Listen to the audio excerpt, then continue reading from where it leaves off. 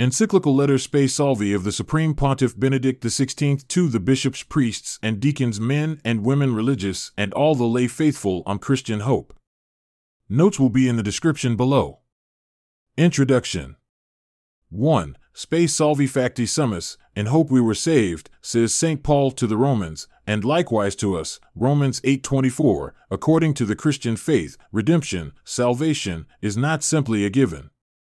Redemption is offered to us in the sense that we have been given hope, trustworthy hope, by virtue of which we can face our present. The present, even if it is arduous, can be lived and accepted if it leads towards a goal, if we can be sure of this goal, and if this goal is great enough to justify the effort of the journey. Now the question immediately arises, what sort of hope could ever justify the statement that, on the basis of that hope and simply because it exists, we are redeemed? And what sort of certainty is involved here? Faith is hope. 2. Before turning our attention to these timely questions, we must listen a little more closely to the Bible's testimony on hope. Hope, in fact, is a key word in biblical faith, so much so that in several passages the words faith and hope seem interchangeable. Thus the letter to the Hebrews closely links the fullness of faith, 10:22, to the confession of our hope without wavering, 10:23. Likewise, when the first letter of Peter exhorts Christians to be always ready to give an answer concerning the logos, the meaning and the reason of their hope, compare 3:15, hope is equivalent to faith. We see how decisively the self-understanding of the early Christians was shaped by their having received the gift of a trustworthy hope, when we compare the Christian life with life prior to faith, or with the situation of the followers of other religions. Paul reminds the Ephesians that before their encounter with Christ they were without hope and without God in the world, Ephesians 2:12. Of course he knew they had gods, he knew they had a religion, but their gods had proved questionable, and no hope emerged from their contradictory myths. Notwithstanding their gods, they were without God and consequently found themselves in a dark world, facing a dark future.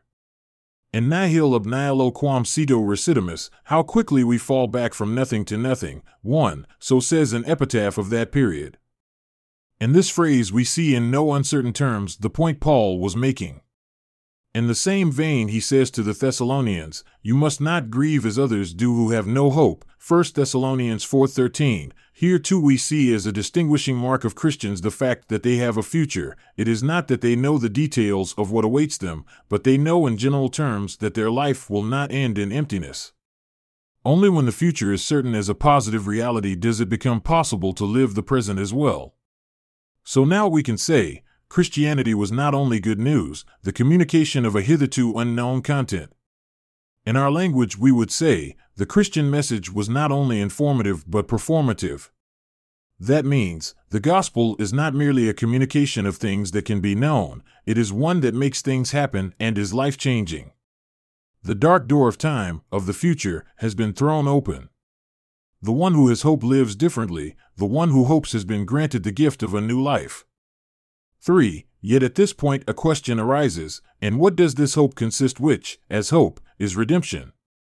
The essence of the answer is given in the phrase from the letter to the Ephesians quoted above. The Ephesians, before their encounter with Christ, were without hope because they were without God in the world. To come to know God, the true God, means to receive hope. We who have always lived with the Christian concept of God, and have grown accustomed to it, have almost ceased to notice that we possess the hope that ensues from a real encounter with this God. The example of a saint of our time can to some degree help us understand what it means to have a real encounter with this God for the first time. I am thinking of the African Josephine Bakhita, canonized by Pope John Paul II. She was born around 1869. She herself did not know the precise date, in Darfur in Sudan. At the age of 9, she was kidnapped by slave traders, beaten till she bled, and sold 5 times in the slave markets of Sudan.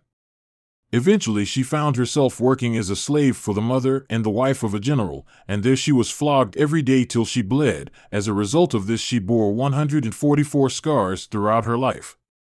Finally, in 1882, she was bought by an Italian merchant for the Italian consul Callisto Legnani, who returned to Italy as the Mahdiists advanced. Here, after the terrifying masters who had owned her up to that point, Bakhita came to know a totally different kind of master, in Venetian dialect, which she was now learning, she used the name Parent for the living God, the God of Jesus Christ. Up to that time she had known only masters who despised and maltreated her, or at best considered her a useful slave. Now, however, she heard that there is a Parent above all masters, the Lord of all lords, and that this Lord is goodness in person. She came to know that this Lord even knew her, that he had created her, that he actually loved her. She too was loved, and by none other than the Supreme Parent, before whom all other masters are themselves no more than lowly servants. She was known and loved, and she was awaited. What is more, this master had himself accepted the destiny of being flogged, and now he was waiting for her at the Father's right hand. Now she had hope, no longer simply the modest hope of finding masters who would be less cruel, but the great hope, I am definitively loved, and whatever happens to me, I am awaited by this love. And so my life is good. Through the knowledge of this hope she was redeemed, no longer a slave, but a free child of God. She understood what Paul meant when he reminded the Ephesians that previously they were without hope and without God in the world, without hope because without God. Hence, when she was about to be taken back to Sudan, Bakita refused. She did not wish to be separated again from her parent. On January 9, 1890, she was baptized and confirmed and received her first Holy Communion from the hands of the Patriarch of Venice. On December 8, 1896, in Verona, she took her vows in the congregation of the Canossian sisters, and from that time onwards, besides her work in the sacristy and in the porter's lodge at the convent, she made several journeys round Italy in order to promote the missions, the liberation that she had received through her encounter with the God of Jesus Christ. She felt she had to extend. It had to be handed on to others, to the greatest possible number of people. The hope born in her which had redeemed her she could not keep to herself. This hope had to reach many, to reach everybody. The concept of faith-based hope in the New Testament and the early Church. 4. We have raised the question, can our encounter with the God who in Christ has shown us his face and opened his heart be for us too not just informative but performative, that is to say, can it change our lives so that we know we are redeemed through the hope that it expresses? Before attempting to answer the question, let us return once more to the early Church. It is not difficult to realize that the experience of the African slave girl Bakita was also the experience of many in the period of nascent Christianity who were beaten and condemned to slavery. Christianity did not bring a message of social revolution like that of the ill-fated Spartacus, whose struggle led to so much bloodshed. Jesus was not Spartacus. He was not engaged in a fight for political liberation like Barabbas or Bar Kokhba. Jesus, who himself died on the cross, brought something totally different, an encounter with the Lord of all lords, an encounter with the living God, and thus an encounter with a hope stronger than the sufferings of slavery, a hope which therefore transformed life and the world from within. What was new here can be seen with the utmost clarity in St. Paul's letter to Philemon. This is a very personal letter, which Paul wrote from prison and entrusted to the runaway slave Onesimus for his master, Philemon. Yes, Paul is sending the slave back to the master from whom he had fled, not ordering but asking, I appeal to you for my child, whose father I have become in my imprisonment. I am sending him back to you, sending my very heart. Perhaps this is why he was parted from you for a while, that you might have him back forever, no longer as a slave, but more than a slave, as a beloved brother. Philemon 10-16, those who, as far as their civil status is concerned, stand in relation to one another as masters and slaves, inasmuch as they are members of the one church, have become brothers and sisters. This is how Christians addressed one another.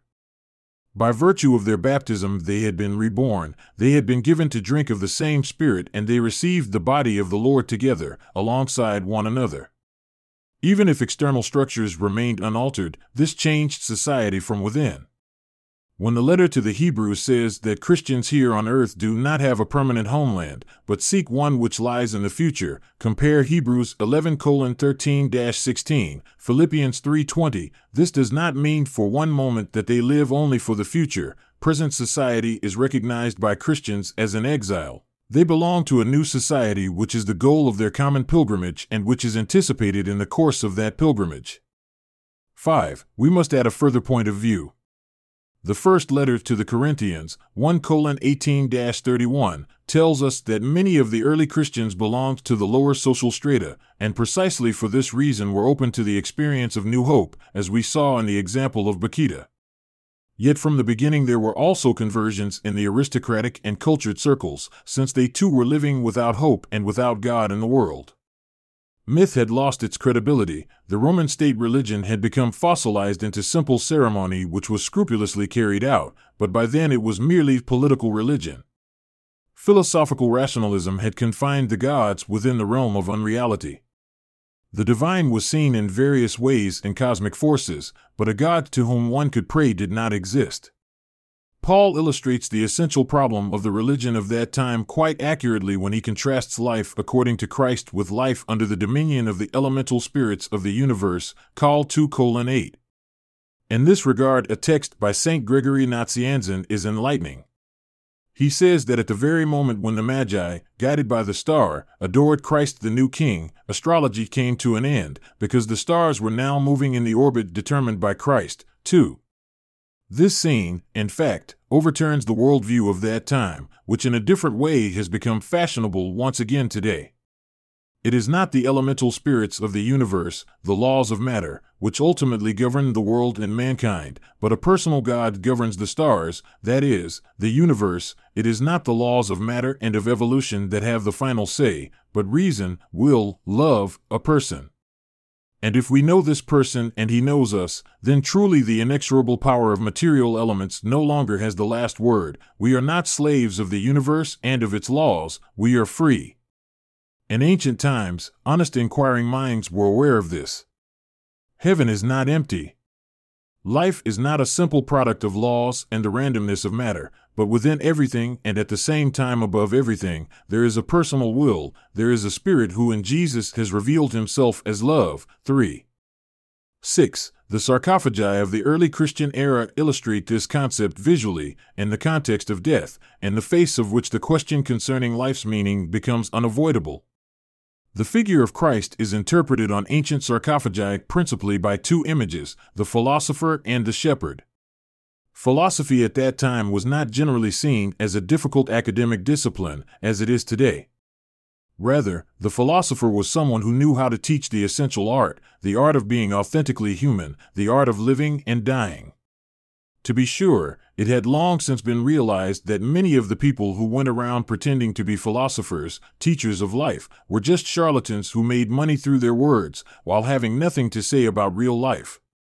All the more, then, the true philosopher who really did know how to point out the path of life was highly sought after. Towards the end of the 3rd century, on the sarcophagus of a child in Rome, we find for the first time, in the context of the resurrection of Lazarus, the figure of Christ as the true philosopher, holding the gospel in one hand and the philosopher's traveling staff in the other. With his staff, he conquers death. The gospel brings the truth that itinerant philosophers had searched for in vain. In this image, which then became a common feature of sarcophagus art for a long time, we see clearly what both educated and simple people found in Christ. He tells us who man truly is and what a man must do in order to be truly human. He shows us the way, and this way is the truth. He himself is both the way and the truth, and therefore he is also the life which all of us are seeking. He also shows us the way beyond death. Only someone able to do this is a true teacher of life. The same thing becomes visible in the image of the shepherd. As in the representation of the philosopher, so too through the figure of the shepherd the early church could identify with existing models of Roman art.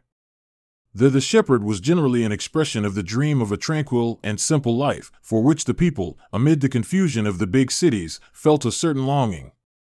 Now the image was read as part of a new scenario which gave it a deeper content. The Lord is my shepherd, I shall not want.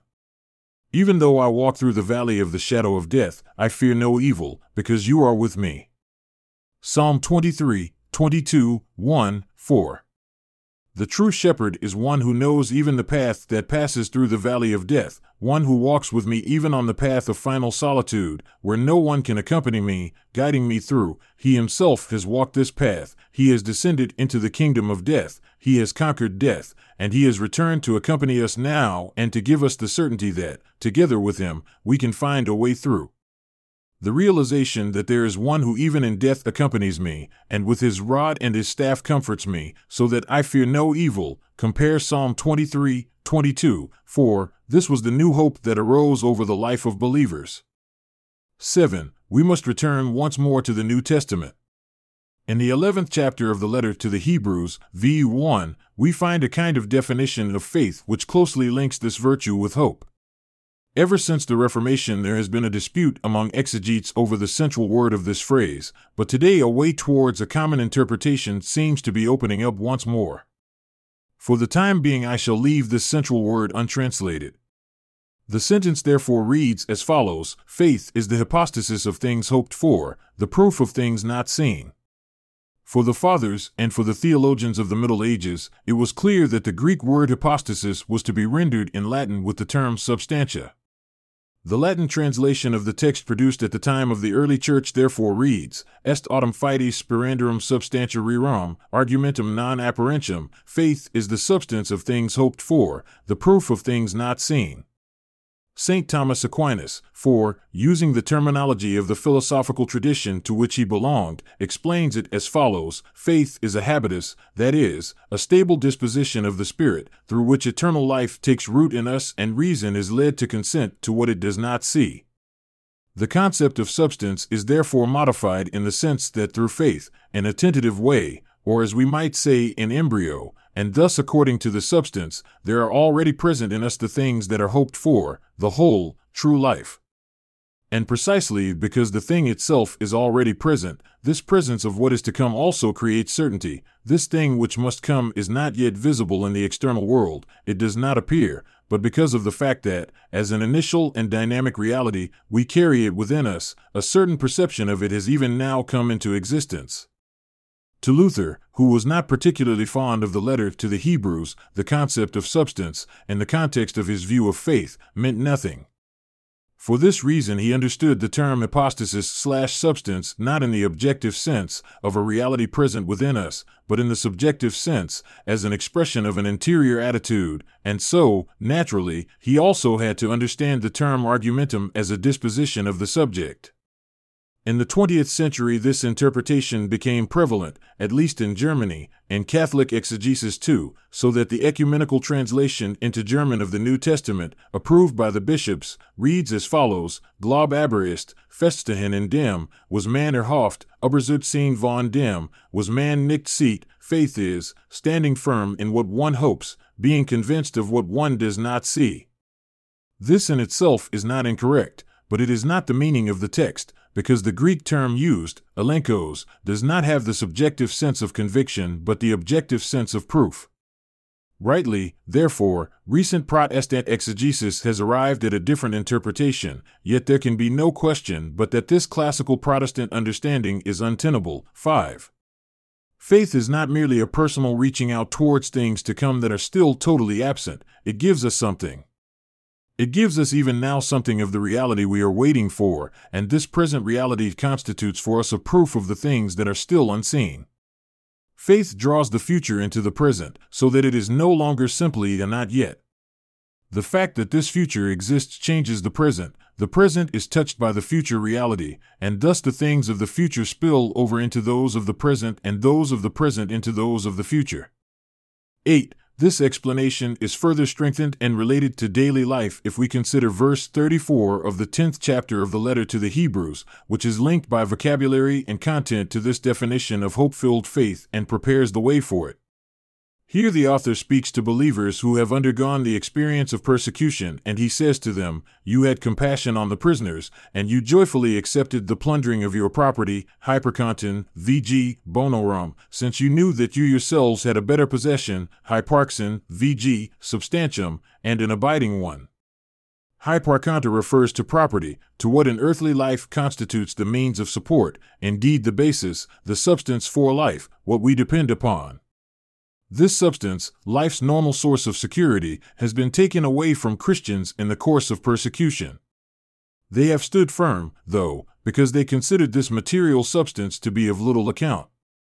They could abandon it because they had found a better basis for their existence, a basis that abides, that no one can take away. We must not overlook the link between these two types of substance, between means of support or material basis and the word of faith as the basis, the substance that endures. Faith gives life a new basis, a new foundation on which we can stand, one which relativizes the habitual foundation, the reliability of material income. A new freedom is created with regard to this habitual foundation of life, which only appears to be capable of providing support, although this is obviously not to deny its normal meaning.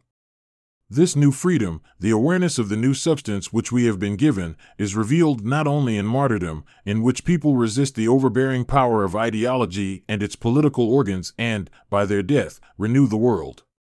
Above all, it is seen in the great acts of renunciation, from the monks of ancient times to St. Francis of Assisi and those of our contemporaries who enter modern religious institutes and movements and leave everything for love of Christ, so as to bring to men and women the faith and love of Christ, and to help those who are suffering in body and spirit. In their case, the new substance has proved to be a genuine substance. From the hope of these people who have been touched by Christ, hope has arisen for others who were living in darkness and without hope. In their case, it has been demonstrated that this new life truly possesses and is substance that calls forth life for others. For us who contemplate these figures, their way of acting and living is de facto a proof that the things to come, the promise of Christ, are not only a reality that we await, but a real presence. He is truly the philosopher and the shepherd who shows us what life is and where it is to be found. 9. In order to understand more deeply this reflection on the two types of substance, hypostasis and hyparchonta, and on the two approaches to life expressed by these terms, we must continue with a brief consideration of two words pertinent to the discussion which can be found in the 10th chapter of the letter to the Hebrews. I refer to the words hypomone, 1036, and hypostole, 1039. Hypomone is normally translated as patience, perseverance, constancy. Knowing how to wait, while patiently enduring trials, is necessary for the believer to be able to receive what is promised. 1036. In the religious context of ancient Judaism, this word was used expressly for the expectation of God which was characteristic of Israel, for their persevering faithfulness to God on the basis of the certainty of the covenant in a world which contradicts God. Thus the word indicates a lived hope, a life based on the certainty of hope. In the New Testament, this expectation of God, this standing with God, takes on a new significance. In Christ, God has revealed himself.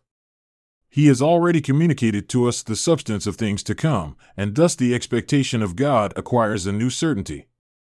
It is the expectation of things to come from the perspective of a present that is already given.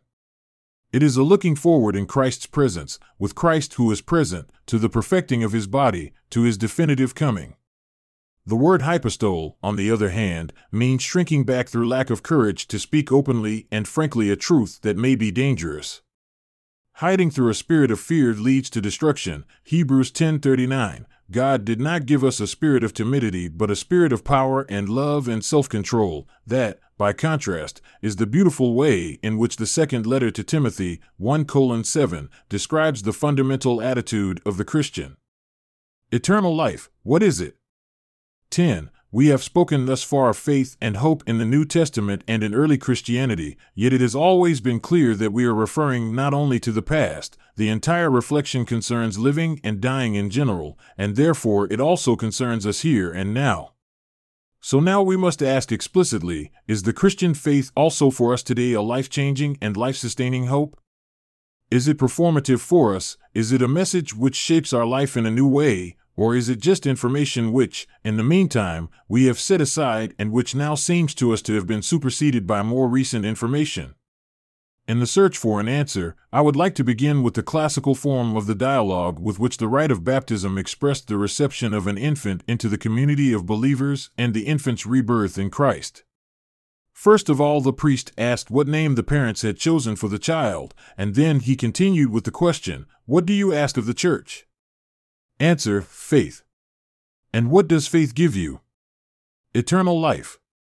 According to this dialogue, the parents were seeking access to the faith for their child, communion with believers, because they saw in faith the key to eternal life. Today, as in the past, this is what being baptized, becoming Christians, is all about. It is not just an act of socialization within the community, not simply a welcome into the church.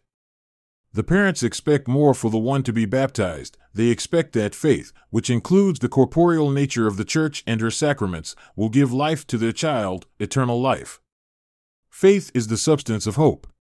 But then the question arises, do we really want this, to live eternally? Perhaps many people reject the faith today simply because they do not find the prospect of eternal life attractive. What they desire is not eternal life at all, but this present life, for which faith in eternal life seems something of an impediment. To continue living forever, endlessly, appears more like a curse than a gift. Death, admittedly, one would wish to postpone for as long as possible. But to live always, without end, this, all things considered, can only be monotonous and ultimately unbearable. This is precisely the point made, for example, by St. Ambrose, one of the Church Fathers, in the funeral discourse for his deceased brother Satyri. Death was not part of nature, it became part of nature. God did not decree death from the beginning, he prescribed it as a remedy. Human life, because of sin, began to experience the burden of wretchedness and unremitting labor and unbearable sorrow. There had to be a limit to its evils. Death had to restore what life had forfeited. Without the assistance of grace, immortality is more of a burden than a blessing. 6. A little earlier, Ambrose had said, "Death is, then, no cause for mourning, for it is the cause of mankind's salvation." 7. 11. Whatever precisely St. Ambrose may have meant by these words, it is true that to eliminate death or to postpone it more or less indefinitely would place the earth and humanity in an impossible situation, and even for the individual would bring no benefit. Obviously, there is a contradiction in our attitude, which points to an inner contradiction in our very existence. On the one hand, we do not want to die. Above all, those who love us do not want us to die. Yet on the other hand, neither do we want to continue living indefinitely, nor was the earth created with that in view. So what do we really want? Our paradoxical attitude gives rise to a deeper question: what in fact is life? And what does eternity really mean? There are moments when it suddenly seems clear to us, yes, this is what true life is, this is what it should be like. Besides, what we call life in our everyday language is not real life at all. St. Augustine, in the extended letter on prayer which he addressed to Proba, a wealthy Roman widow and mother of 3 consuls, once wrote this: "Ultimately we want only one thing, the blessed life, the life which is simply life, simply happiness. In the final analysis, there is nothing else that we ask for in prayer. Our journey has no other goal, it is about this alone." But then Augustine also says, looking more closely, we have no idea what we ultimately desire, what we would really like. We do not know this reality at all. Even in those moments when we think we can reach out and touch it, it eludes us. We do not know what we should pray for as we ought, he says, quoting St. Paul, Romans 8:26. All we know is that it is not this. Yet in not knowing, we know that this reality must exist. There is therefore in us a certain learned ignorance, docta ignorantia, so to speak, he writes. We do not know what we would really like, we do not know this true life, and yet we know that there must be something we do not know towards which we feel driven. 8. 12. I think that in this very precise and permanently valid way, Augustine is describing man's essential situation, the situation that gives rise to all his contradictions and hopes. In some way we want life itself, true life, untouched even by death, yet at the same time we do not know the thing towards which we feel driven. We cannot stop reaching out for it, and yet we know that all we can experience or accomplish is not what we yearn for. This unknown thing is the true hope which drives us, and at the same time the fact that it is unknown is the cause of all forms of despair and also of all efforts, whether positive or destructive, directed towards worldly authenticity and human authenticity. The term eternal life is intended to give a name to this known unknown.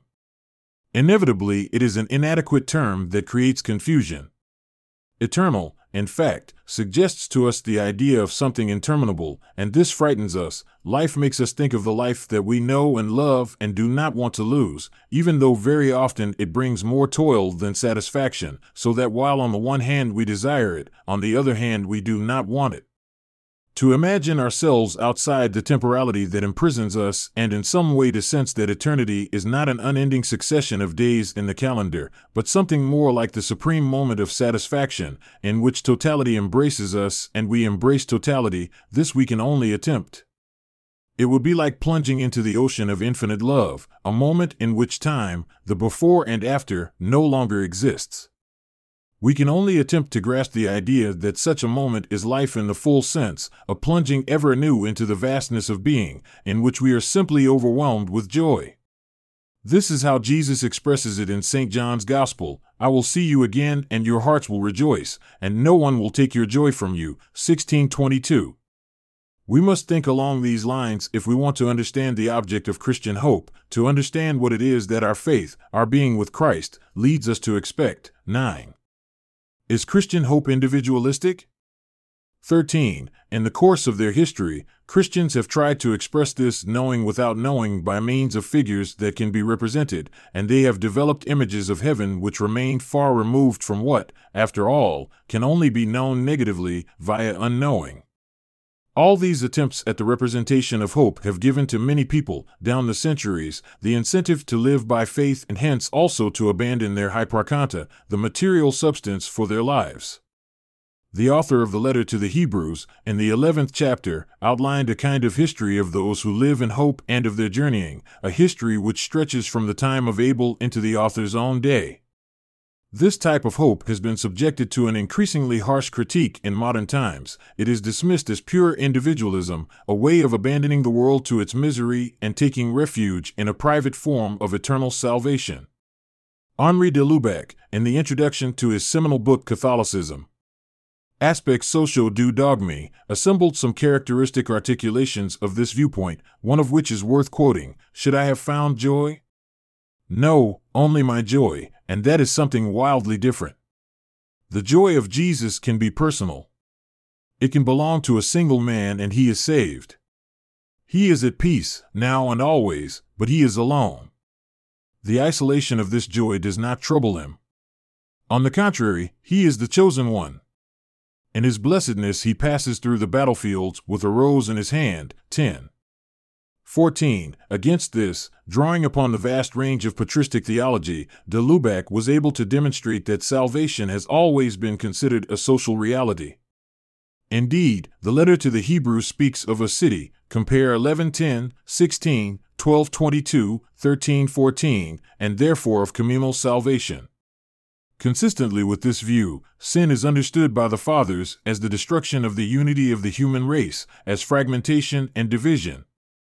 Babel, the place where languages were confused, the place of separation, is seen to be an expression of what sin fundamentally is.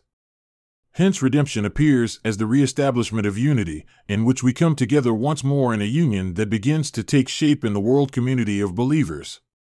We need not concern ourselves here with all the texts in which the social character of hope appears. Let us concentrate on the letter to Proba, in which Augustine tries to illustrate to some degree this known unknown that we seek. His point of departure is simply the expression blessed life. Then he quotes Psalm 144, 143, 15, "Blessed is the people whose God is the Lord." And he continues, "In order to be numbered among this people and attain to everlasting life with God, the end of the commandment is charity that issues from a pure heart and a good conscience and sincere faith." 1 Tim 1:5, 11. This real life, towards which we try to reach out again and again, is linked to a lived union with a people, and for each individual it can only be attained within this we. It presupposes that we escape from the prison of our eye, because only in the openness of this universal subject does our gaze open out to the source of joy, to love itself, to God. 15. While this community-oriented vision of the blessed life is certainly directed beyond the present world, as such it also has to do with the building up of this world, in very different ways, according to the historical context and the possibilities offered or excluded thereby. At the time of Augustine, the incursions of new peoples were threatening the cohesion of the world, where hitherto there had been a certain guarantee of law and of living in a juridically ordered society. At that time, then, it was a matter of strengthening the basic foundations of this peaceful societal existence, in order to survive in a changed world. Let us now consider a more or less randomly chosen episode from the Middle Ages that serves in many respects to illustrate what we have been saying. It was commonly thought that monasteries were places of flight from the world, contemptus mundi, and of withdrawal from responsibility for the world, in search of private salvation. Bernard of Clairvaux, who inspired a multitude of young people to enter the monasteries of his Reformed order, had quite a different perspective on this. In his view, monks perform a task for the whole church and hence also for the world. He uses many images to illustrate the responsibility that monks have towards the entire body of the church, and indeed towards humanity. He applies to them the words of Pseudo-Rufinus: the human race lives thanks to a few; were it not for them, the world would perish. 12. Contemplatives, contemplants, must become agricultural laborers, laborantes, he says. The nobility of work, which Christianity inherited from Judaism, had already been expressed in the monastic rules of Augustine and Benedict. Bernard takes up this idea again. The young noblemen who flocked to his monasteries had to engage in manual labor. In fact, Bernard explicitly states that not even the monastery can restore paradise, but he maintains that, as a place of practical and spiritual tilling the soil, it must prepare the new paradise. A wild plot of forest land is rendered fertile, and in the process, the trees of pride are felled, whatever weeds may be growing inside souls are pulled up, and the ground is thereby prepared so that bread for body and soul can flourish. 13. Are we not perhaps seeing once again, in the light of current history, that no positive world order can prosper where souls are overgrown? The transformation of Christian faith hope in the modern age. 16. How could the idea have developed that Jesus' message is narrowly individualistic and aimed only at each person singly? How did we arrive at this interpretation of the salvation of the soul as a flight from responsibility for the whole, and how did we come to conceive the Christian project as a selfish search for salvation which rejects the idea of serving others? In order to find an answer to this, we must take a look at the foundations of the modern age. These appear with particular clarity in the thought of Francis Bacon. That a new era emerged, through the discovery of America and the new technical achievements that had made this development possible, is undeniable. But what is the basis of this new era? It is the new correlation of experiment and method that enables man to arrive at an interpretation of nature in conformity with its laws and thus finally to achieve the triumph of art over nature, Victoria cursus artis supernaturum. 14. The novelty, according to Bacon's vision, lies in a new correlation between science and praxis. This is also given a theological application. The new correlation between science and praxis would mean that the dominion over creation, given to man by God and lost through original sin, would be re-established. 15. 17. Anyone who reads and reflects on these statements attentively will recognize that a disturbing step has been taken. Up to that time, the recovery of what man had lost through the expulsion from paradise was expected from faith in Jesus Christ. Herein lay redemption. Now, this redemption, the restoration of the lost paradise, is no longer expected from faith, but from the newly discovered link between science and praxis. It is not that faith is simply denied, rather it is displaced onto another level, that of purely private and otherworldly affairs, and at the same time it becomes somehow irrelevant for the world. This programmatic vision has determined the trajectory of modern times, and it also shapes the present-day crisis of faith, which is essentially a crisis of Christian hope. Thus hope, too, in Bacon, acquires a new form. Now it is called faith in progress. For Bacon, it is clear that the recent spate of discoveries and inventions is just the beginning. Through the interplay of science and praxis, totally new discoveries will follow, a totally new world will emerge, the kingdom of man. 16. He even put forward a vision of foreseeable inventions, including the aeroplane and the submarine. As the ideology of progress developed further, joy at visible advances in human potential remained a continuing confirmation of faith in progress as such. 18. At the same time, two categories become increasingly central to the idea of progress: reason and freedom. Progress is primarily associated with the growing dominion of reason, and this reason is obviously considered to be a force of good and a force for good. Progress is the overcoming of all forms of dependency. It is progress towards perfect freedom. Likewise, freedom is seen purely as a promise, in which man becomes more and more fully himself. In both concepts, freedom and reason, there is a political aspect. The kingdom of reason, in fact, is expected as the new condition of the human race once it has attained total freedom. The political conditions of such a kingdom of reason and freedom, however, appear at first sight somewhat ill-defined. Reason and freedom seem to guarantee by themselves, by virtue of their intrinsic goodness, a new and perfect human community. The two key concepts of reason and freedom, however, were tacitly interpreted as being in conflict with the shackles of faith and of the Church as well as those of the political structures of the period. Both concepts therefore contain a revolutionary potential of enormous explosive force.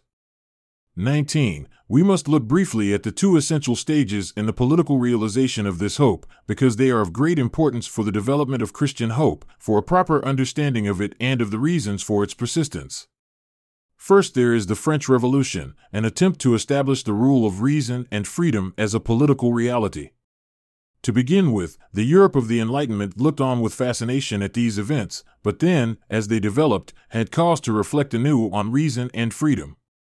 A good illustration of these two phases in the reception of events in France is found in two essays by Immanuel Kant in which he reflects on what had taken place.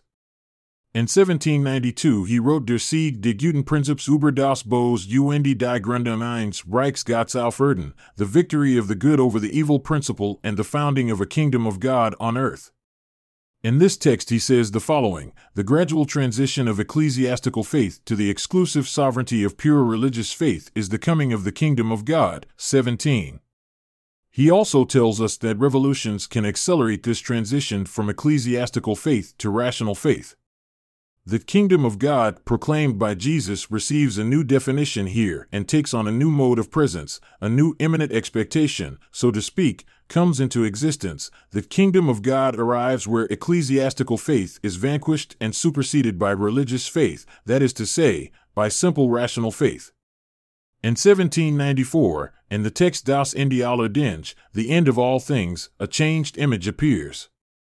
Now Kant considers the possibility that as well as the natural end of all things there may be another that is unnatural, a perverse end. He writes in this connection, if Christianity should one day cease to be worthy of love, then the prevailing mode in human thought would be rejection and opposition to it, and the Antichrist would begin his, albeit short, regime, presumably based on fear and self-interest. But then, because Christianity, though destined to be the world religion, would not in fact be favored by destiny to become so, then, in a moral respect, this could lead to the perverted end of all things. 18. 20. The 19th century held fast to its faith in progress as the new form of human hope, and it continued to consider reason and freedom as the guiding stars to be followed along the path of hope. Nevertheless, the increasingly rapid advance of technical development and the industrialization connected with it soon gave rise to an entirely new social situation. There emerged a class of industrial workers and the so-called industrial proletariat, whose dreadful living conditions Friedrich Engels described alarmingly in 1845. For his readers, the conclusion is clear: this cannot continue, a change is necessary.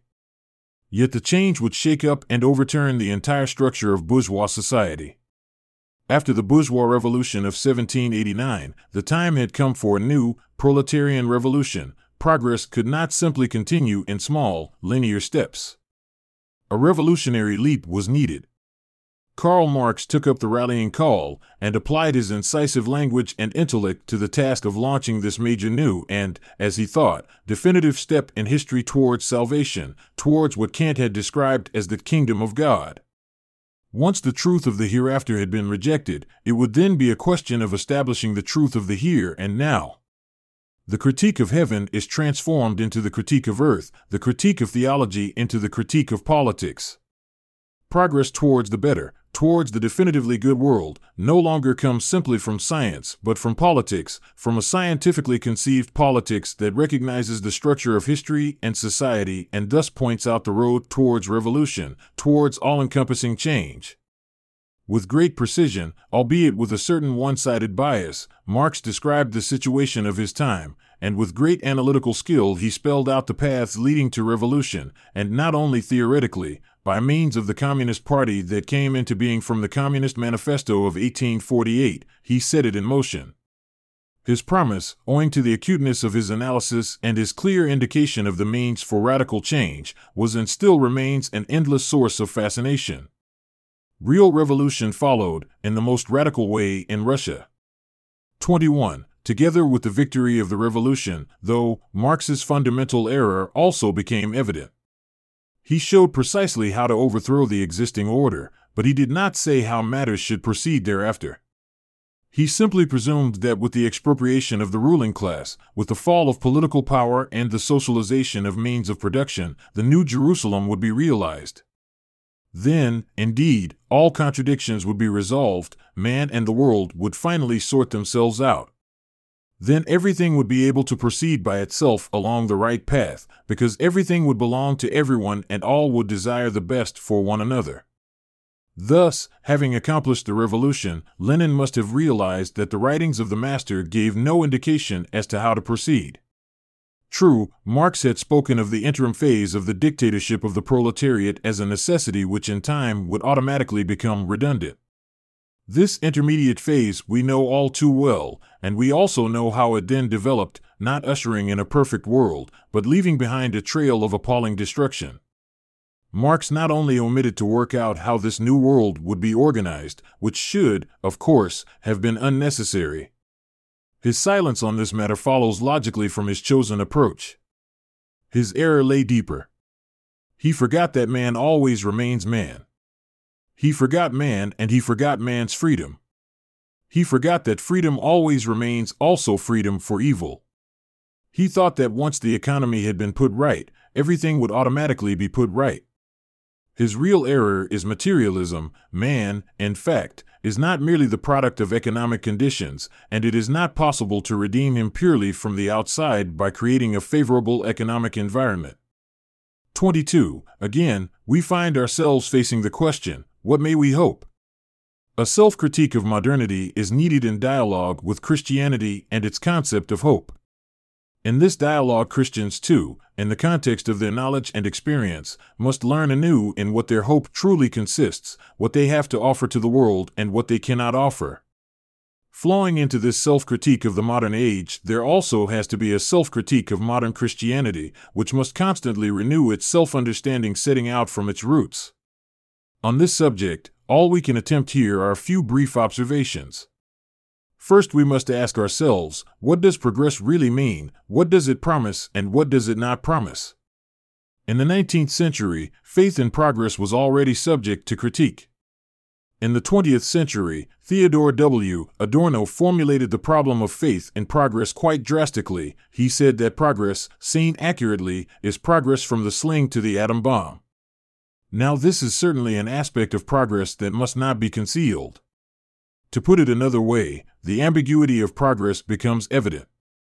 Without doubt, it offers new possibilities for good, but it also opens up appalling possibilities for evil, possibilities that formerly did not exist. We have all witnessed the way in which progress, in the wrong hands, can become and has indeed become a terrifying progress in evil. If technical progress is not matched by corresponding progress in man's ethical formation, in man's inner growth, compare Ephesians 3:16, 2 Corinthians 4:16, then it is not progress at all, but a threat for man and for the world. 23. As far as the two great themes of reason and freedom are concerned, here we can only touch upon the issues connected with them. Yes, indeed, reason is God's great gift to man, and the victory of reason over unreason is also a goal of the Christian life. But when does reason truly triumph? When it is detached from God? When it has become blind to God? Is the reason behind action and capacity for action the whole of reason? If progress, in order to be progress, needs moral growth on the part of humanity, then the reason behind action and capacity for action is likewise urgently in need of integration through reason's openness to the saving forces of faith, to the differentiation between good and evil. Only thus does reason become truly human. It becomes human only if it is capable of directing the will along the right path, and it is capable of this only if it looks beyond itself. Otherwise, man's situation, in view of the imbalance between his material capacity and the lack of judgment in his heart, becomes a threat for him and for creation. Thus, where freedom is concerned, we must remember that human freedom always requires a convergence of various freedoms. Yet this convergence cannot succeed unless it is determined by a common intrinsic criterion of measurement, which is the foundation and goal of our freedom. Let us put it very simply, man needs God, otherwise he remains without hope. Given the developments of the modern age, the quotation from St. Paul with which I began, Ephesians 2:12, proves to be thoroughly realistic and plainly true. There is no doubt, therefore, that a kingdom of God accomplished without God, a kingdom therefore of man alone, inevitably ends up as the perverse end of all things as described by Kant. We have seen it, and we see it over and over again. Yet neither is there any doubt that God truly enters into human affairs only when, rather than being present merely in our thinking, He Himself comes towards us and speaks to us. Reason therefore needs faith if it is to be completely itself. Reason and faith need one another in order to fulfill their true nature and their mission. The true shape of Christian hope. 24. Let us ask once again, what may we hope? And what may we not hope? First of all, we must acknowledge that incremental progress is possible only in the material sphere. Here, amid our growing knowledge of the structure of matter and in the light of ever more advanced inventions, we clearly see continuous progress towards an ever greater mastery of nature. Yet in the field of ethical awareness and moral decision-making, there is no similar possibility of accumulation for the simple reason that man's freedom is always new and he must always make his decisions anew. These decisions can never simply be made for us in advance by others. If that were the case, we would no longer be free. Freedom presupposes that in fundamental decisions, every person and every generation is a new beginning. Naturally, new generations can build on the knowledge and experience of those who went before, and they can draw upon the moral treasury of the whole of humanity. But they can also reject it, because it can never be self-evident in the same way as material inventions. The moral treasury of humanity is not readily at hand like tools that we use. It is present as an appeal to freedom and a possibility for it. This, however, means that a. The right state of human affairs, the moral well-being of the world, can never be guaranteed simply through structures alone, however good they are. Such structures are not only important, but necessary, yet they cannot and must not marginalize human freedom.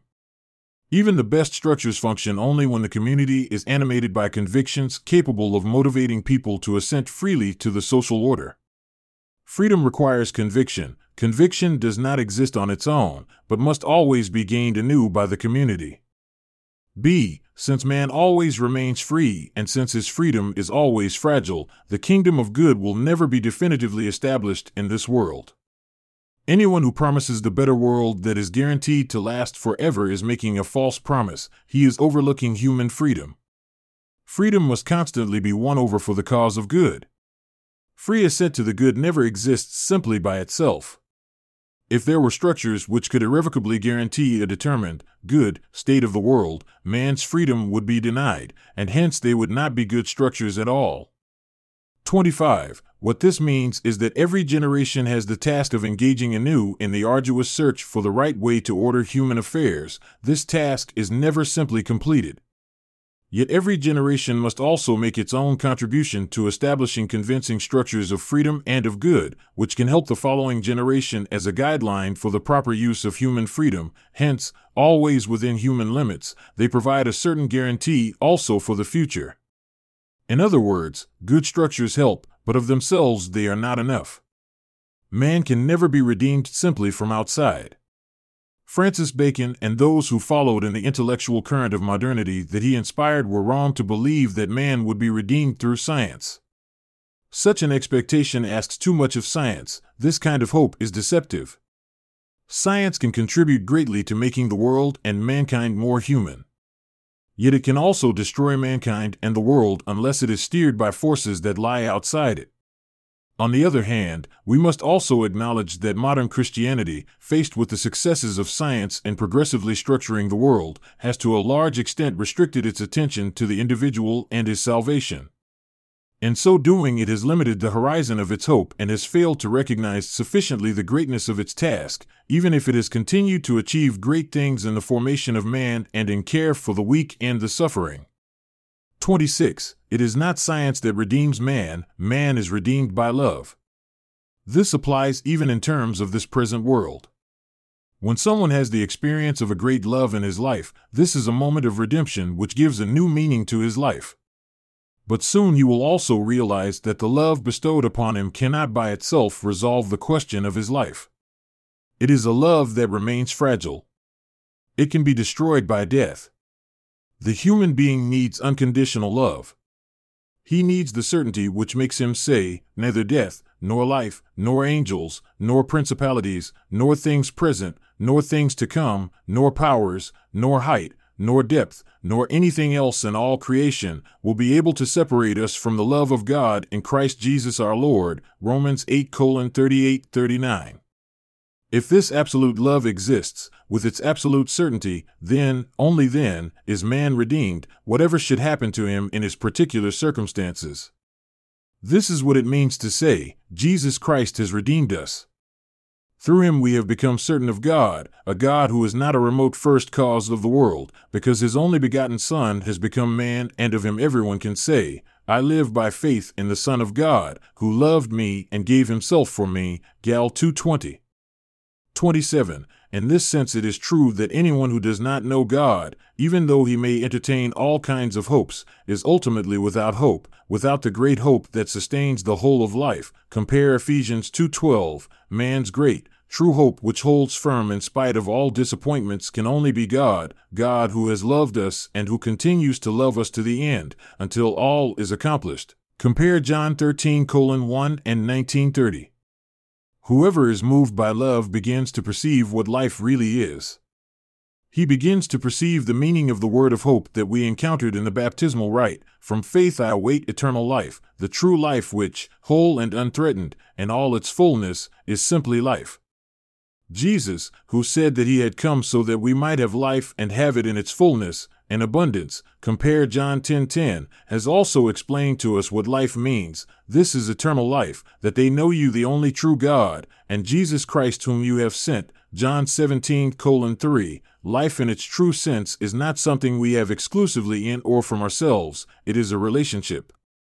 And life in its totality is a relationship with him who is the source of life. If we are in relation with him who does not die, who is life itself and love itself, then we are in life. Then we live. 28. Yet now the question arises, are we not in this way falling back once again into an individualistic understanding of salvation, into hope for myself alone, which is not true hope since it forgets and overlooks others? Indeed we are not. Our relationship with God is established through communion with Jesus. We cannot achieve it alone or from our own resources alone. The relationship with Jesus, however, is a relationship with the one who gave himself as a ransom for all. Compare 1 Tim 2:6. Being in communion with Jesus Christ draws us into his being for all. It makes it our own way of being. He commits us to live for others, but only through communion with him does it become possible truly to be there for others, for the whole. In this regard, I would like to quote the great Greek doctor of the Church, Maximus the Confessor, 662, who begins by exhorting us to prefer nothing to the knowledge and love of God, but then quickly moves on to practicalities. The one who loves God cannot hold on to money, but rather gives it out in God's fashion, in the same manner in accordance with the measure of justice. 19. Love of God leads to participation in the justice and generosity of God towards others. Loving God requires an interior freedom from all possessions and all material goods. The love of God is revealed in responsibility for others. 20. This same connection between love of God and responsibility for others can be seen in a striking way in the life of St. Augustine. After his conversion to the Christian faith, he decided, together with some like-minded friends, to lead a life totally dedicated to the Word of God and to things eternal. His intention was to practice a Christian version of the ideal of the contemplative life expressed in the great tradition of Greek philosophy, choosing in this way the better part. Compare Luke 10:42. Things turned out differently, however. While attending the Sunday liturgy at the port city of Hippo, he was called out from the assembly by the bishop and constrained to receive ordination for the exercise of the priestly ministry in that city. Looking back on that moment, he writes in his Confessions, "Terrified by my sins and the weight of my misery, I had resolved in my heart and meditated flight into the wilderness, but you forbade me and gave me strength, by saying, Christ died for all, that those who live might live no longer for themselves, but for him who for their sake died." Compare 2 Corinthians 5:15, 21. Christ died for all. To live for him means allowing oneself to be drawn into his being for others. 29. For Augustine, this meant a totally new life. He once described his daily life in the following terms: the turbulent have to be corrected, the faint-hearted cheered up, the weak supported, the gospel's opponents need to be refuted, its insidious enemies guarded against, the unlearned need to be taught, the indolent stirred up, the argumentative checked, the proud must be put in their place, the desperate set on their feet, those engaged in quarrels reconciled, the needy have to be helped, the oppressed to be liberated, the good to be encouraged, the bad to be tolerated, all must be loved. 22. The gospel terrifies me. 23. Producing that healthy fear which prevents us from living for ourselves alone and compels us to pass on the hope we hold in common. Amid the serious difficulties facing the Roman Empire, and also posing a serious threat to Roman Africa, which was actually destroyed at the end of Augustine's life, this was what he set out to do, to transmit hope, the hope which came to him from faith and which, in complete contrast with his introverted temperament, enabled him to take part decisively and with all his strength in the task of building up the city. In the same chapter of the Confessions in which we have just noted the decisive reason for his commitment for all, he says that Christ intercedes for us, otherwise I should despair. My weaknesses are many and grave indeed, but more abundant still is your medicine. We might have thought that your word was far distant from union with man, and so we might have despaired of ourselves, if this word had not become flesh and dwelt among us. 24. On the strength of his hope, Augustine dedicated himself completely to the ordinary people and to his city. Renouncing his spiritual nobility, he preached and acted in a simple way for simple people. 30. Let us summarize what has emerged so far in the course of our reflections. Day by day, man experiences many greater or lesser hopes, different in kind according to the different periods of his life. Sometimes one of these hopes may appear to be totally satisfying without any need for other hopes. Young people can have the hope of a great and fully satisfying love, the hope of a certain position in their profession, or of some success that will prove decisive for the rest of their lives. When these hopes are fulfilled, however, it becomes clear that they were not, in reality, the whole. It becomes evident that man has need of a hope that goes further. It becomes clear that only something infinite will suffice for him, something that will always be more than he can ever attain. In this regard, our contemporary age has developed the hope of creating a perfect world that, thanks to scientific knowledge and to scientifically based politics, seem to be achievable. Thus, biblical hope in the kingdom of God has been displaced by hope in the kingdom of man, the hope of a better world which would be the real kingdom of God. This seemed at last to be the great and realistic hope that man needs. It was capable of galvanizing, for a time, all man's energies. The great objective seemed worthy of full commitment. In the course of time, however, it has become clear that this hope is constantly receding. Above all, it has become apparent that this may be a hope for a future generation, but not for me. And however much for all may be part of the great hope, since I cannot be happy without others or in opposition to them, it remains true that a hope that does not concern me personally is not a real hope. It has also become clear that this hope is opposed to freedom, since human affairs depend in each generation on the free decisions of those concerned. If this freedom were to be taken away, as a result of certain conditions or structures, then ultimately this world would not be good, since a world without freedom can by no means be a good world. Hence, while we must always be committed to the improvement of the world, tomorrow's better world cannot be the proper and sufficient content of our hope. And in this regard, the question always arises, when is the world better? What makes it good? By what standard are we to judge its goodness? What are the paths that lead to this goodness? 31. Let us say once again, we need the greater and lesser hopes that keep us going day by day. But these are not enough without the great hope, which must surpass everything else. This great hope can only be God, who encompasses the whole of reality and who can bestow upon us what we, by ourselves, cannot attain. The fact that it comes to us as a gift is actually part of hope. God is the foundation of hope, not any God, but the God who has a human face and who has loved us to the end, each one of us and humanity in its entirety. His kingdom is not an imaginary hereafter, situated in a future that will never arrive. His kingdom is present wherever he is loved and wherever his love reaches us. His love alone gives us the possibility of soberly persevering day by day, without ceasing to be spurred on by hope, in a world which by its very nature is imperfect. His love is at the same time our guarantee of the existence of what we only vaguely sense and which nevertheless, in our deepest self, we await, a life that is truly life. Let us now, in the final section, develop this idea in more detail as we focus our attention on some of the settings in which we can learn and practice about hope and its exercise. Settings for learning and practicing hope. Prayer as a school of hope. 32. A first essential setting for learning hope is prayer. When no one listens to me anymore, God still listens to me. When I can no longer talk to anyone or call upon anyone, I can always talk to God.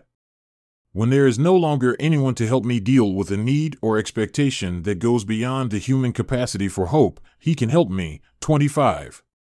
When I have been plunged into complete solitude, if I pray, I am never totally alone.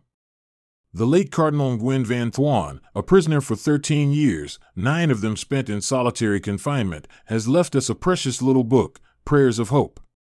During 13 years in jail, in a situation of seemingly utter hopelessness, the fact that he could listen and speak to God became for him an increasing power of hope, which enabled him, after his release, to become for people all over the world a witness to hope, to that great hope which does not wane even in the nights of solitude. 33. St. Augustine, in a homily on the first letter of John, describes very beautifully the intimate relationship between prayer and hope. He defines prayer as an exercise of desire. Man was created for greatness, for God himself. He was created to be filled by God. But his heart is too small for the greatness to which it is destined. It must be stretched. By delaying his gift, God strengthens our desire. Through desire he enlarges our soul, and by expanding it he increases its capacity for receiving him. Augustine refers to St. Paul, who speaks of himself as straining forward to the things that are to come. Compare Philippians 3:13. He then uses a very beautiful image to describe this process of enlargement and preparation of the human heart. Suppose that God wishes to fill you with honey, a symbol of God's tenderness and goodness, but if you are full of vinegar, where will you put the honey? The vessel, that is your heart, must first be enlarged and then cleansed, freed from the vinegar and its taste. This requires hard work and is painful, but in this way alone do we become suited to that for which we are destined. 26. Even if Augustine speaks directly only of our capacity for God, it is nevertheless clear that through this effort by which we are freed from vinegar and the taste of vinegar, not only are we made free for God, but we also become open to others. It is only by becoming children of God that we can be with our common Father. To pray is not to step outside history and withdraw to our own private corner of happiness.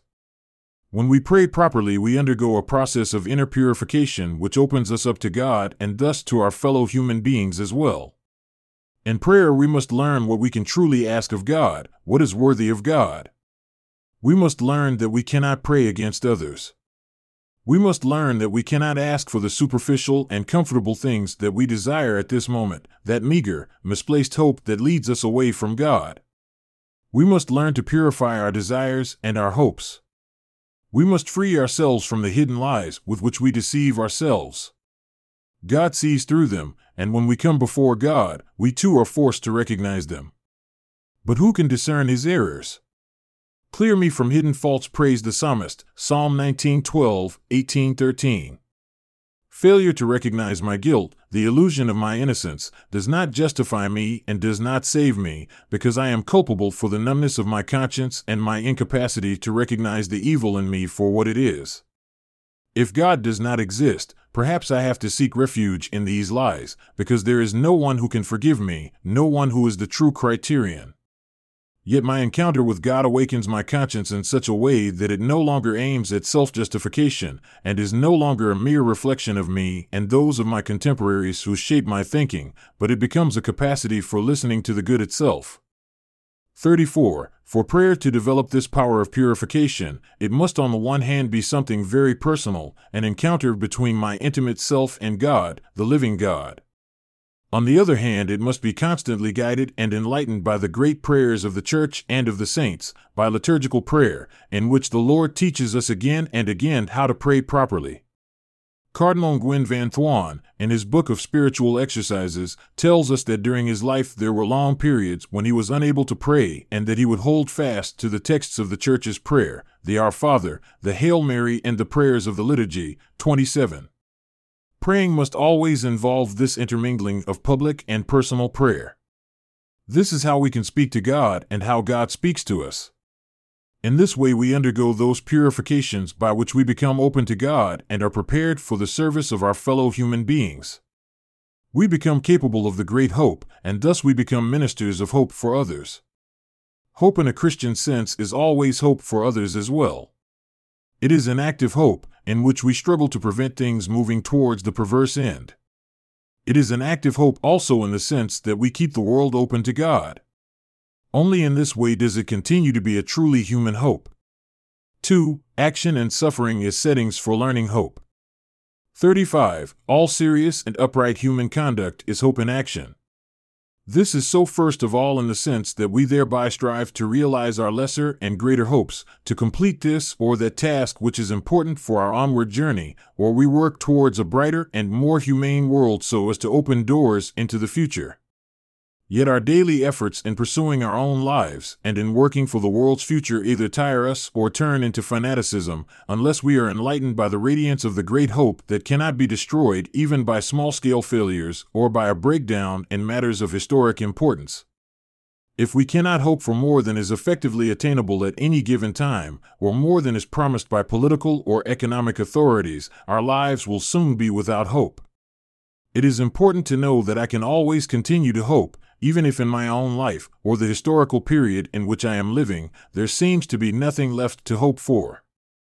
Only the great certitude of hope that my own life and history in general, despite all failures, are held firm by the indestructible power of love, and that this gives them their meaning and importance, only this kind of hope can then give the courage to act and to persevere. Certainly we cannot build the kingdom of God by our own efforts. What we build will always be the kingdom of man with all the limitations proper to our human nature. The kingdom of God is a gift, and precisely because of this, it is great and beautiful, and constitutes the response to our hope. And we cannot, to use the classical expression, merit heaven through our works. Heaven is always more than we could merit, just as being loved is never something merited, but always a gift. However, even when we are fully aware that heaven far exceeds what we can merit, it will always be true that our behavior is not indifferent before God and therefore is not indifferent for the unfolding of history. We can open ourselves and the world and allow God to enter. We can open ourselves to truth, to love, to what is good. This is what the saints did, those who, as God's fellow workers, contributed to the world's salvation. Compare 1 Cor 3:9, 1 Thessalonians 3:2. We can free our life and the world from the poisons and contaminations that could destroy the present and the future. We can uncover the sources of creation and keep them unsullied, and in this way we can make a right use of creation, which comes to us as a gift, according to its intrinsic requirements and ultimate purpose. This makes sense even if outwardly we achieve nothing or seem powerless in the face of overwhelming hostile forces. So on the one hand, our actions engender hope for us and for others, but at the same time, it is the great hope based upon God's promises that gives us courage and directs our action in good times and bad. 36. Like action, suffering is a part of our human existence. Suffering stems partly from our finitude, and partly from the mass of sin which has accumulated over the course of history, and continues to grow unabated today. Certainly we must do whatever we can to reduce suffering, to avoid as far as possible the suffering of the innocent, to soothe pain, to give assistance in overcoming mental suffering. These are obligations both in justice and in love, and they are included among the fundamental requirements of the Christian life and every truly human life. Great progress has been made in the battle against physical pain, yet the sufferings of the innocent and mental suffering have, if anything, increased in recent decades. Indeed, we must do all we can to overcome suffering, but to banish it from the world altogether is not in our power. This is simply because we are unable to shake off our finitude and because none of us is capable of eliminating the power of evil, of sin which, as we plainly see, is a constant source of suffering. Only God is able to do this, only a God who personally enters history by making himself man and suffering within history. We know that this God exists, and hence that this power to take away the sin of the world, John 1:29, is present in the world. Through faith in the existence of this power, hope for the world's healing has emerged in history. It is, however, hope, not yet fulfillment, hope that gives us the courage to place ourselves on the side of good even in seemingly hopeless situations, aware that, as far as the external course of history is concerned, the power of sin will continue to be a terrible presence. 37. Let us return to our topic. We can try to limit suffering, to fight against it, but we cannot eliminate it. It is when we attempt to avoid suffering by withdrawing from anything that might involve hurt, when we try to spare ourselves the effort and pain of pursuing truth, love, and goodness, that we drift into a life of emptiness, in which there may be almost no pain, but the dark sensation of meaninglessness and abandonment is all the greater. It is not by sidestepping or fleeing from suffering that we are healed, but rather by our capacity for accepting it, maturing through it, and finding meaning through union with Christ, who suffered with infinite love. In this context, I would like to quote a passage from a letter written by the Vietnamese martyr Paul Lubac in 1857, which illustrates this transformation of suffering through the power of hope springing from faith. I, Paul, in chains for the name of Christ, wish to relate to you the trials besetting me daily, in order that you may be inflamed with love for God and join with me in his praises, for his mercy is forever. Psalm 136, 135. The prison here is a true image of everlasting hell. To cruel tortures of every kind, shackles, iron chains, manacles, are added hatred, vengeance, calumnies, obscene speech, quarrels, evil acts, swearing, curses, as well as anguish and grief. But the God who once freed the 3 children from the fiery furnace is with me always. He has delivered me from these tribulations and made them sweet, for his mercy is forever. In the midst of these torments, which usually terrify others, I am, by the grace of God, full of joy and gladness, because I am not alone, Christ is with me. How am I to bear with the spectacle, as each day I see emperors, mandarins, and their retinue blaspheming your holy name, O Lord, who are enthroned above the cherubim and seraphim? Compare Psalm 80:1, 79:2. Behold, the pagans have trodden your cross underfoot. Where is your glory? As I see all this, I would, in the ardent love I have for you, prefer to be torn limb from limb and to die as a witness to your love. O Lord, show your power, save me, sustain me, that in my infirmity your power may be shown and may be glorified before the nations. Beloved brothers, as you hear all these things, may you give endless thanks and joy to God, from whom every good proceeds. Bless the Lord with me, for his mercy is forever. I write these things to you in order that your faith and mine may be united. In the midst of this storm I cast my anchor towards the throne of God, the anchor that is the lively hope in my heart. 28. This is a letter from hell. It lays bare all the horror of a concentration camp, where to the torments inflicted by tyrants upon their victims is added the outbreak of evil in the victims themselves, such that they in turn become further instruments of their persecutors' cruelty. This is indeed a letter from hell, but it also reveals the truth of the psalm text. If I go up to the heavens, you are there. If I sink to the netherworld, you are present there. If I say, surely the darkness shall hide me, and night shall be my light, for you darkness itself is not dark, and night shines as the day, darkness and light are the same. Psalm 139, 138, 8-12. Compare also Psalm 23, 22, 4. Christ descended into hell and is therefore close to those cast into it, transforming their darkness into light. Suffering and torment is still terrible and well nigh unbearable. Yet the star of hope has risen, the anchor of the heart reaches the very throne of God. Instead of evil being unleashed within man, the light shines victorious. Suffering, without ceasing to be suffering, becomes, despite everything, a hymn of praise. 38. The true measure of humanity is essentially determined in relationship to suffering and to the sufferer. This holds true both for the individual and for society. A society unable to accept its suffering members and incapable of helping to share their suffering and to bear it inwardly through compassion is a cruel and inhuman society. Yet society cannot accept its suffering members and support them in their trials unless individuals are capable of doing so themselves. Moreover, the individual cannot accept another's suffering unless he personally is able to find meaning in suffering, a path of purification and growth in maturity, a journey of hope. Indeed, to accept the other who suffers means that I take up his suffering in such a way that it becomes mine also. Because it has now become a shared suffering, though, in which another person is present, this suffering is penetrated by the light of love. The Latin word consolatio, consolation, expresses this beautifully. It suggests being with the other in his solitude, so that it ceases to be solitude. Furthermore, the capacity to accept suffering for the sake of goodness, truth, and justice is an essential criterion of humanity, because if my own well-being and safety are ultimately more important than truth and justice, then the power of the stronger prevails, then violence and untruth reign supreme. Truth and justice must stand above my comfort and physical well-being, or else my life itself becomes a lie. In the end, even the yes to love is a source of suffering, because love always requires expropriations of my I, in which I allow myself to be pruned and wounded. Love simply cannot exist without this painful renunciation of myself, for otherwise it becomes pure selfishness and thereby ceases to be love. 39. To suffer with the other and for others, to suffer for the sake of truth and justice, to suffer out of love and in order to become a person who truly loves, these are fundamental elements of humanity, and to abandon them would destroy man himself. Yet once again the question arises, are we capable of this?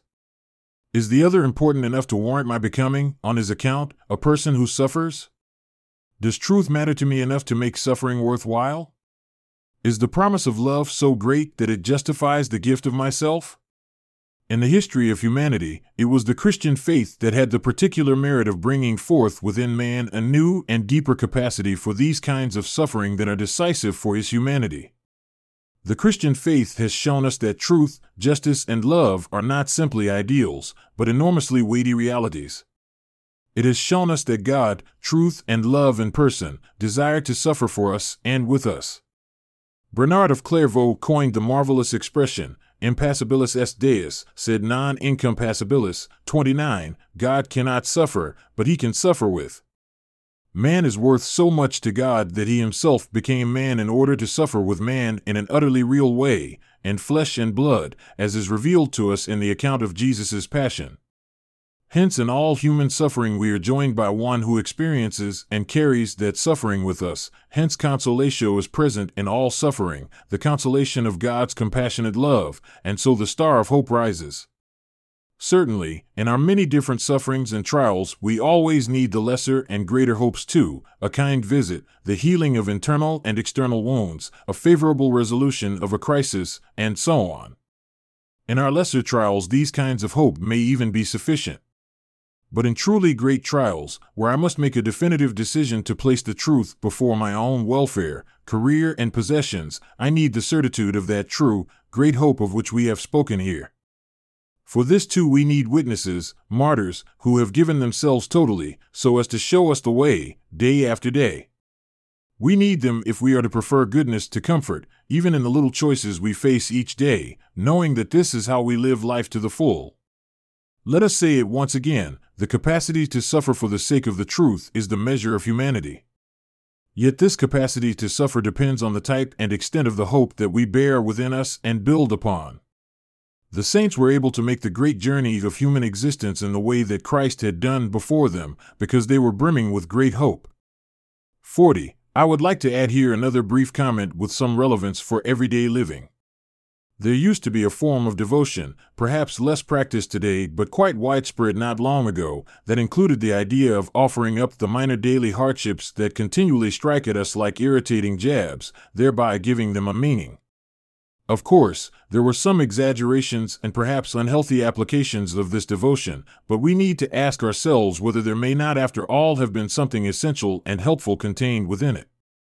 What does it mean to offer something up? Those who did so were convinced that they could insert these little annoyances into Christ's great compassion so that they somehow became part of the treasury of compassion so greatly needed by the human race. In this way, even the small inconveniences of daily life could acquire meaning and contribute to the economy of good and of human love. Maybe we should consider whether it might be judicious to revive this practice ourselves. 3. Judgment as a setting for learning and practicing hope. 41. At the conclusion of the central section of the Church's Great Credo, the part that recounts the mystery of Christ, from his eternal birth of the Father and his temporal birth of the Virgin Mary, through his cross and resurrection to the second coming, we find the phrase, "He will come again in glory to judge the living and the dead." From the earliest times, the prospect of the judgment has influenced Christians in their daily living as a criterion by which to order their present life, as a summons to their conscience, and at the same time as hope in God's justice. Faith in Christ has never looked merely backwards or merely upwards, but always also forwards to the hour of justice that the Lord repeatedly proclaimed. This looking ahead has given Christianity its importance for the present moment. In the arrangement of Christian sacred buildings, which were intended to make visible the historic and cosmic breadth of faith in Christ, it became customary to depict the Lord returning as a king, the symbol of hope, at the east end, while the west wall normally portrayed the Last Judgment as a symbol of our responsibility for our lives, a scene which followed and accompanied the faithful as they went out to resume their daily routine. As the iconography of the Last Judgment developed, however, more and more prominence was given to its ominous and frightening aspects, which obviously held more fascination for artists than the splendor of hope, often all too well concealed beneath the horrors. 42. In the modern era, the idea of the Last Judgment has faded into the background. Christian faith has been individualized and primarily oriented towards the salvation of the believer's own soul, while reflection on world history is largely dominated by the idea of progress. The fundamental content of awaiting a final judgment, however, has not disappeared, it has simply taken on a totally different form. The atheism of the 19th and 20th centuries is, in its origins and aims, a type of moralism, a protest against the injustices of the world and of world history. A world marked by so much injustice, innocent suffering, and cynicism of power cannot be the work of a good God. A God with responsibility for such a world would not be a just God, much less a good God. It is for the sake of morality that this God has to be contested. Since there is no God to create justice, it seems man himself is now called to establish justice. If in the face of this world's suffering, protest against God is understandable, the claim that humanity can and must do what no God actually does or is able to do is both presumptuous and intrinsically false. It is no accident that this idea has led to the greatest forms of cruelty and violations of justice. Rather, it is grounded in the intrinsic falsity of the claim. A world which has to create its own justice is a world without hope. No one and nothing can answer for centuries of suffering. No one and nothing can guarantee that the cynicism of power, whatever beguiling ideological mask it adopts, will cease to dominate the world. This is why the great thinkers of the Frankfurt School, Max Horkheimer and Theodor W. Adorno, were equally critical of atheism and theism. Horkheimer radically excluded the possibility of ever finding a this-worldly substitute for God, while at the same time he rejected the image of a good and just God. In an extreme radicalization of the Old Testament prohibition of images, he speaks of a longing for the totally other that remains inaccessible, a cry of yearning directed at world history. Adorno also firmly upheld this total rejection of images, which naturally meant the exclusion of any image of a loving God. On the other hand, he also constantly emphasized this negative dialectic and asserted that justice, true justice, would require a world where not only present suffering would be wiped out, but also that which is irrevocably past would be undone. 30. This would mean, however, to express it with positive and hence, for him, inadequate symbols, that there can be no justice without a resurrection of the dead. Yet this would have to involve the resurrection of the flesh, something that is totally foreign to idealism and the realm of absolute spirit. 31. 43. Christians likewise can and must constantly learn from the strict rejection of images that is contained in God's first commandment. Compare Acts 20:4. The truth of negative theology was highlighted by the Fourth Lateran Council, which explicitly stated that however great the similarity that may be established between creator and creature, the dissimilarity between them is always greater. 32. In any case, for the believer the rejection of images cannot be carried so far that one ends up, as Horkheimer and Adorno would like, by saying no to both theses, theism and atheism. God has given himself an image, and Christ who was made man. In him who was crucified, the denial of false images of God is taken to an extreme. God now reveals his true face in the figure of the sufferer who shares man's God-forsaken condition by taking it upon himself. This innocent sufferer has attained the certitude of hope. There is a God, and God can create justice in a way that we cannot conceive, yet we can begin to grasp it through faith. Yes, there is a resurrection of the flesh. 33. There is justice. 34. There is an undoing of past suffering, a reparation that sets things aright. For this reason, faith in the Last Judgment is first and foremost hope, the need for which was made abundantly clear in the upheavals of recent centuries. I am convinced that the question of justice constitutes the essential argument, or in any case the strongest argument, in favor of faith in eternal life. The purely individual need for a fulfillment that is denied to us in this life, for an everlasting love that we await, is certainly an important motive for believing that man was made for eternity, but only in connection with the impossibility that the injustice of history should be the final word does the necessity for Christ's return and for new life become fully convincing. 44. To protest against God in the name of justice is not helpful. A world without God is a world without hope. Compare Ephesians 2:12, only God can create justice. And faith gives us the certainty that he does so. The image of the Last Judgment is not primarily an image of terror, but an image of hope. For us it may even be the decisive image of hope. Is it not also a frightening image? I would say, it is an image that evokes responsibility, an image, therefore, of that fear of which St. Hilary spoke when he said that all our fear has its place in love. 35. God is justice and creates justice. This is our consolation and our hope. And in his justice there is also grace. This we know by turning our gaze to the crucified and risen Christ. Both these things, justice and grace, must be seen in their correct interrelationship. Grace does not cancel out justice. It does not make wrong into right. It is not a sponge which wipes everything away, so that whatever someone has done on earth ends up being of equal value. Dostoevsky, for example, was right to protest against this kind of heaven and this kind of grace in his novel The Brothers Karamazov. Evildoers, in the end, do not sit at table at the eternal banquet beside their victims without distinction, as though nothing had happened. Here I would like to quote a passage from Plato which expresses a premonition of just judgment that in many respects remains true and salutary for Christians too. Albeit using mythological images, he expresses the truth with an unambiguous clarity, saying that in the end souls will stand naked before the judge. It no longer matters what they once were in history, but only what they are in truth. Often, when it is the king or some other monarch or potentate that he, the judge, has to deal with, he finds that there is no soundness in the soul whatever. He finds it scourged and scarred by the various acts of perjury and wrongdoing. It is twisted and warped by lies and vanity, and nothing is straight because truth has had no part in its development. Power, luxury, pride, and debauchery have left it so full of disproportion and ugliness that when he has inspected it, he sends it straight to prison, where on its arrival it will undergo the appropriate punishment. Sometimes, though, the eye of the judge lights on a different soul which has lived in purity and truth, then he is struck with admiration and sends him to the Isles of the Blessed. 36. In the parable of the rich man and Lazarus, compare Luke 16:19-31, Jesus admonishes us through the image of a soul destroyed by arrogance and opulence, who has created an impassable chasm between himself and the poor man, the chasm of being trapped within material pleasures, the chasm of forgetting the other, of incapacity to love, which then becomes a burning and unquenchable thirst.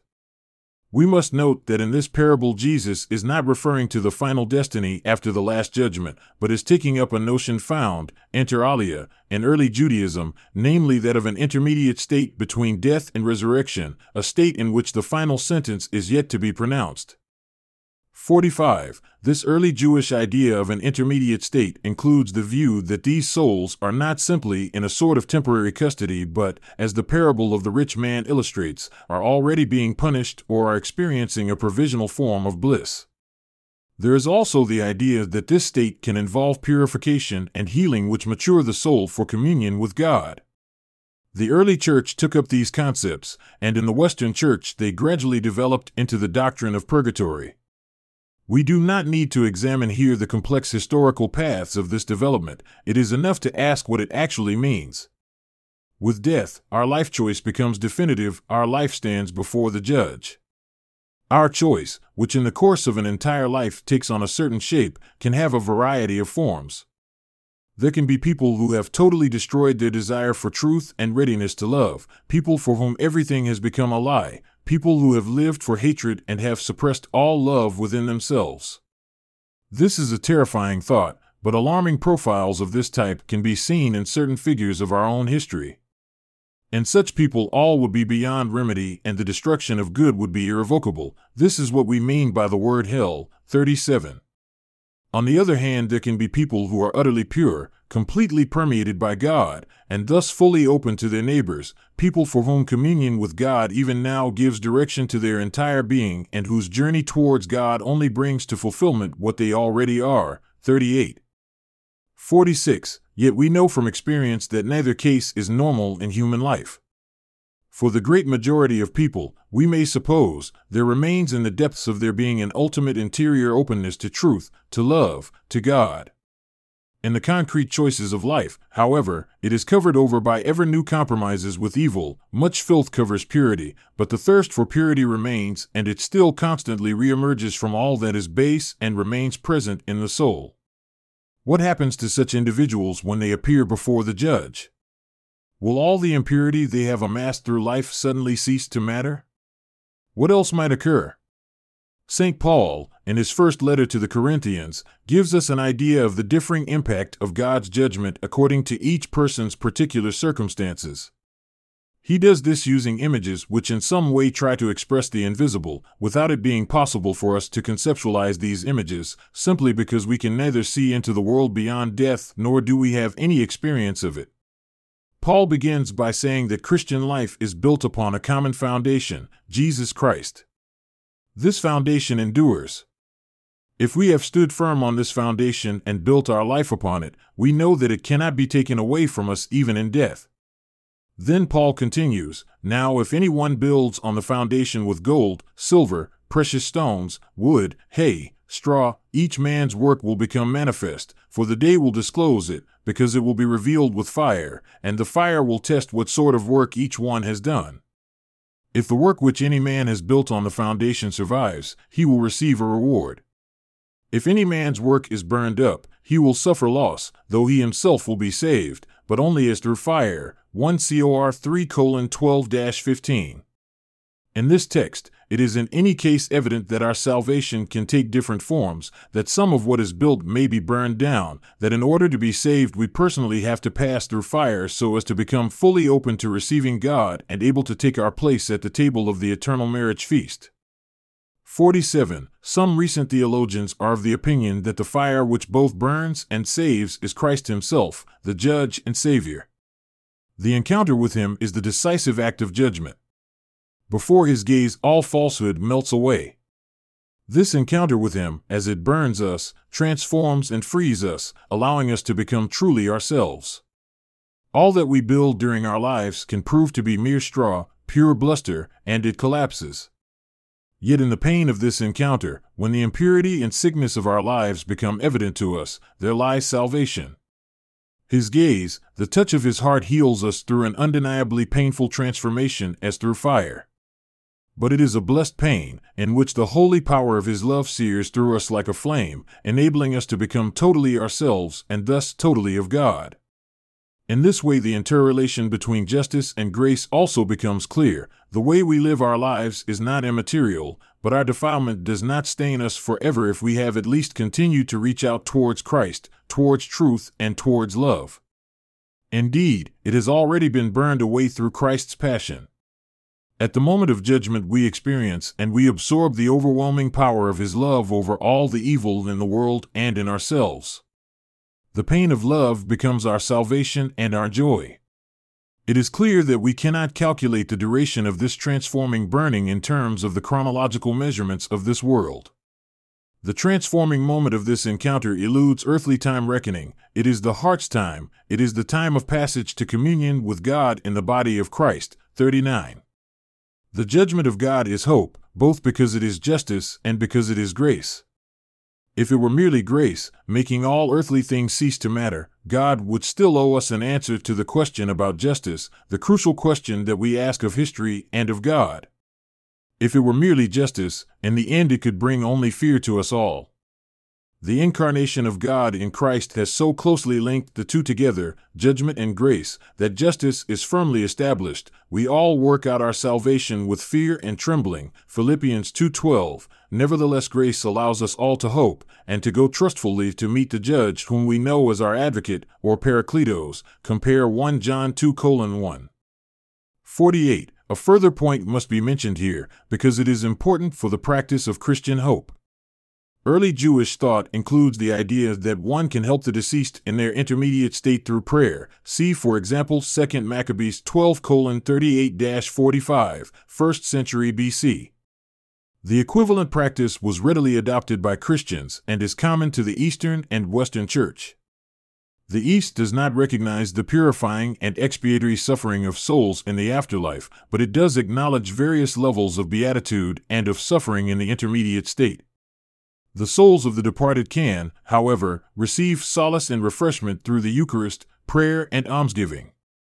The belief that love can reach into the afterlife, that reciprocal giving and receiving is possible, in which our affection for one another continues beyond the limits of death, this has been a fundamental conviction of Christianity throughout the ages, and it remains a source of comfort today. Who would not feel the need to convey to their departed loved ones a sign of kindness, a gesture of gratitude, or even a request for pardon? Now a further question arises: if purgatory is simply purification through fire in the encounter with the Lord, Judge, and Savior, how can a third person intervene, even if he or she is particularly close to the other? When we ask such a question, we should recall that no man is an island, entire of itself. Our lives are involved with one another. Through innumerable interactions, they are linked together. No one lives alone. No one sins alone. No one is saved alone. The lives of others continually spill over into mine, in what I think, say, do, and achieve. And conversely, my life spills over into that of others, for better and for worse. So my prayer for another is not something extraneous to that person, something external, not even after death. In the interconnectedness of being, my gratitude to the other, my prayer for him, can play a small part in his purification. And for that there is no need to convert earthly time into God's time, and the communion of souls simple terrestrial time is superseded. It is never too late to touch the heart of another, nor is it ever in vain. In this way we further clarify an important element of the Christian concept of hope. Our hope is always essentially also hope for others, only thus is it truly hope for me too. 40. As Christians we should never limit ourselves to asking, how can I save myself? We should also ask, what can I do in order that others may be saved and that for them too the star of hope may rise? Then I will have done my utmost for my own personal salvation as well. Mary, Star of Hope. 49. With a hymn composed in the 8th or 9th century, thus for over 1,000 years, the Church has greeted Mary, the Mother of God, as Star of the Sea, Ave Maris Stella. Human life is a journey. Towards what destination? How do we find the way? Life is like a voyage on the sea of history, often dark and stormy, a voyage in which we watch for the stars that indicate the route. The true stars of our life are the people who have lived good lives. They are lights of hope. Certainly, Jesus Christ is the true light, the sun that has risen above all the shadows of history. But to reach him we also need lights close by, people who shine with his light and so guide us along our way. Who more than Mary could be a star of hope for us? With her yes, she opened the door of our world to God himself. She became the living ark of the covenant, in whom God took flesh, became one of us, and pitched his tent among us. Compare John 1:14. 50. So we cry to her, Holy Mary, you belonged to the humble and great souls of Israel who, like Simeon, were looking for the consolation of Israel, Luke 2:25, and hoping, like Anna, for the redemption of Jerusalem, Luke 2:38. Your life was thoroughly imbued with the sacred scriptures of Israel which spoke of hope, of the promise made to Abraham and his descendants. Compare Luke 1:55. In this way we can appreciate the holy fear that overcame you when the angel of the Lord appeared to you and told you that you would give birth to the one who was the hope of Israel, the one awaited by the world. Through you, through your yes, the hope of the ages became reality, entering this world and its history. You bowed low before the greatness of this task and gave your consent. Behold, I am the handmaid of the Lord, let it be to me according to your word. Luke 1:38. When you hastened with holy joy across the mountains of Judea to see your cousin Elizabeth, you became the image of the church to come, which carries the hope of the world in her womb across the mountains of history. But alongside the joy which, with your Magnificat, you proclaimed in word and song for all the centuries to hear, you also knew the dark sayings of the prophets about the suffering of the servant of God in this world. Shining over his birth in the stable at Bethlehem, there were angels in splendor who brought the good news to the shepherds, but at the same time the lowliness of God in this world was all too palpable. The old man Simeon spoke to you of the sword which would pierce your soul, compare Luke 2:35, of the sign of contradiction that your son would be in this world. Then, when Jesus began his public ministry, you had to step aside so that a new family could grow, the family which it was his mission to establish and which would be made up of those who heard his word and kept it. Compare Luke 11:27f. Notwithstanding the great joy that marked the beginning of Jesus' ministry, in the synagogue of Nazareth you must already have experienced the truth of the saying about the sign of contradiction. Compare Luke 4:28ff. In this way you saw the growing power of hostility and rejection which built up around Jesus until the hour of the cross, when you had to look upon the Savior of the world, the heir of David, the Son of God dying like a failure, exposed to mockery, between criminals. Then you received the word of Jesus, woman, behold, your son. John 19:26. From the cross you received a new mission. From the cross you became a mother in a new way, the mother of all those who believe in your Son Jesus and wish to follow him. The sword of sorrow pierced your heart. Did hope die? Did the world remain definitively without light and life without purpose? At that moment, deep down, you probably listened again to the word spoken by the angel in answer to your fear at the time of the Annunciation. Do not be afraid, Mary. Luke 1:30. How many times had the Lord, your Son, said the same thing to his disciples, do not be afraid? In your heart, you heard this word again during the night of Golgotha.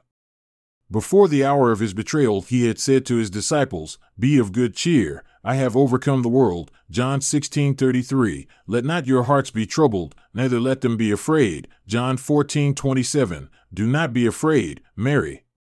In that hour at Nazareth the angel had also said to you, of his kingdom there will be no end. Luke 1:33. Could it have ended before it began? No. At the foot of the cross, on the strength of Jesus' own word, you became the mother of believers. In this faith, which even in the darkness of Holy Saturday bore the certitude of hope, you made your way towards Easter morning.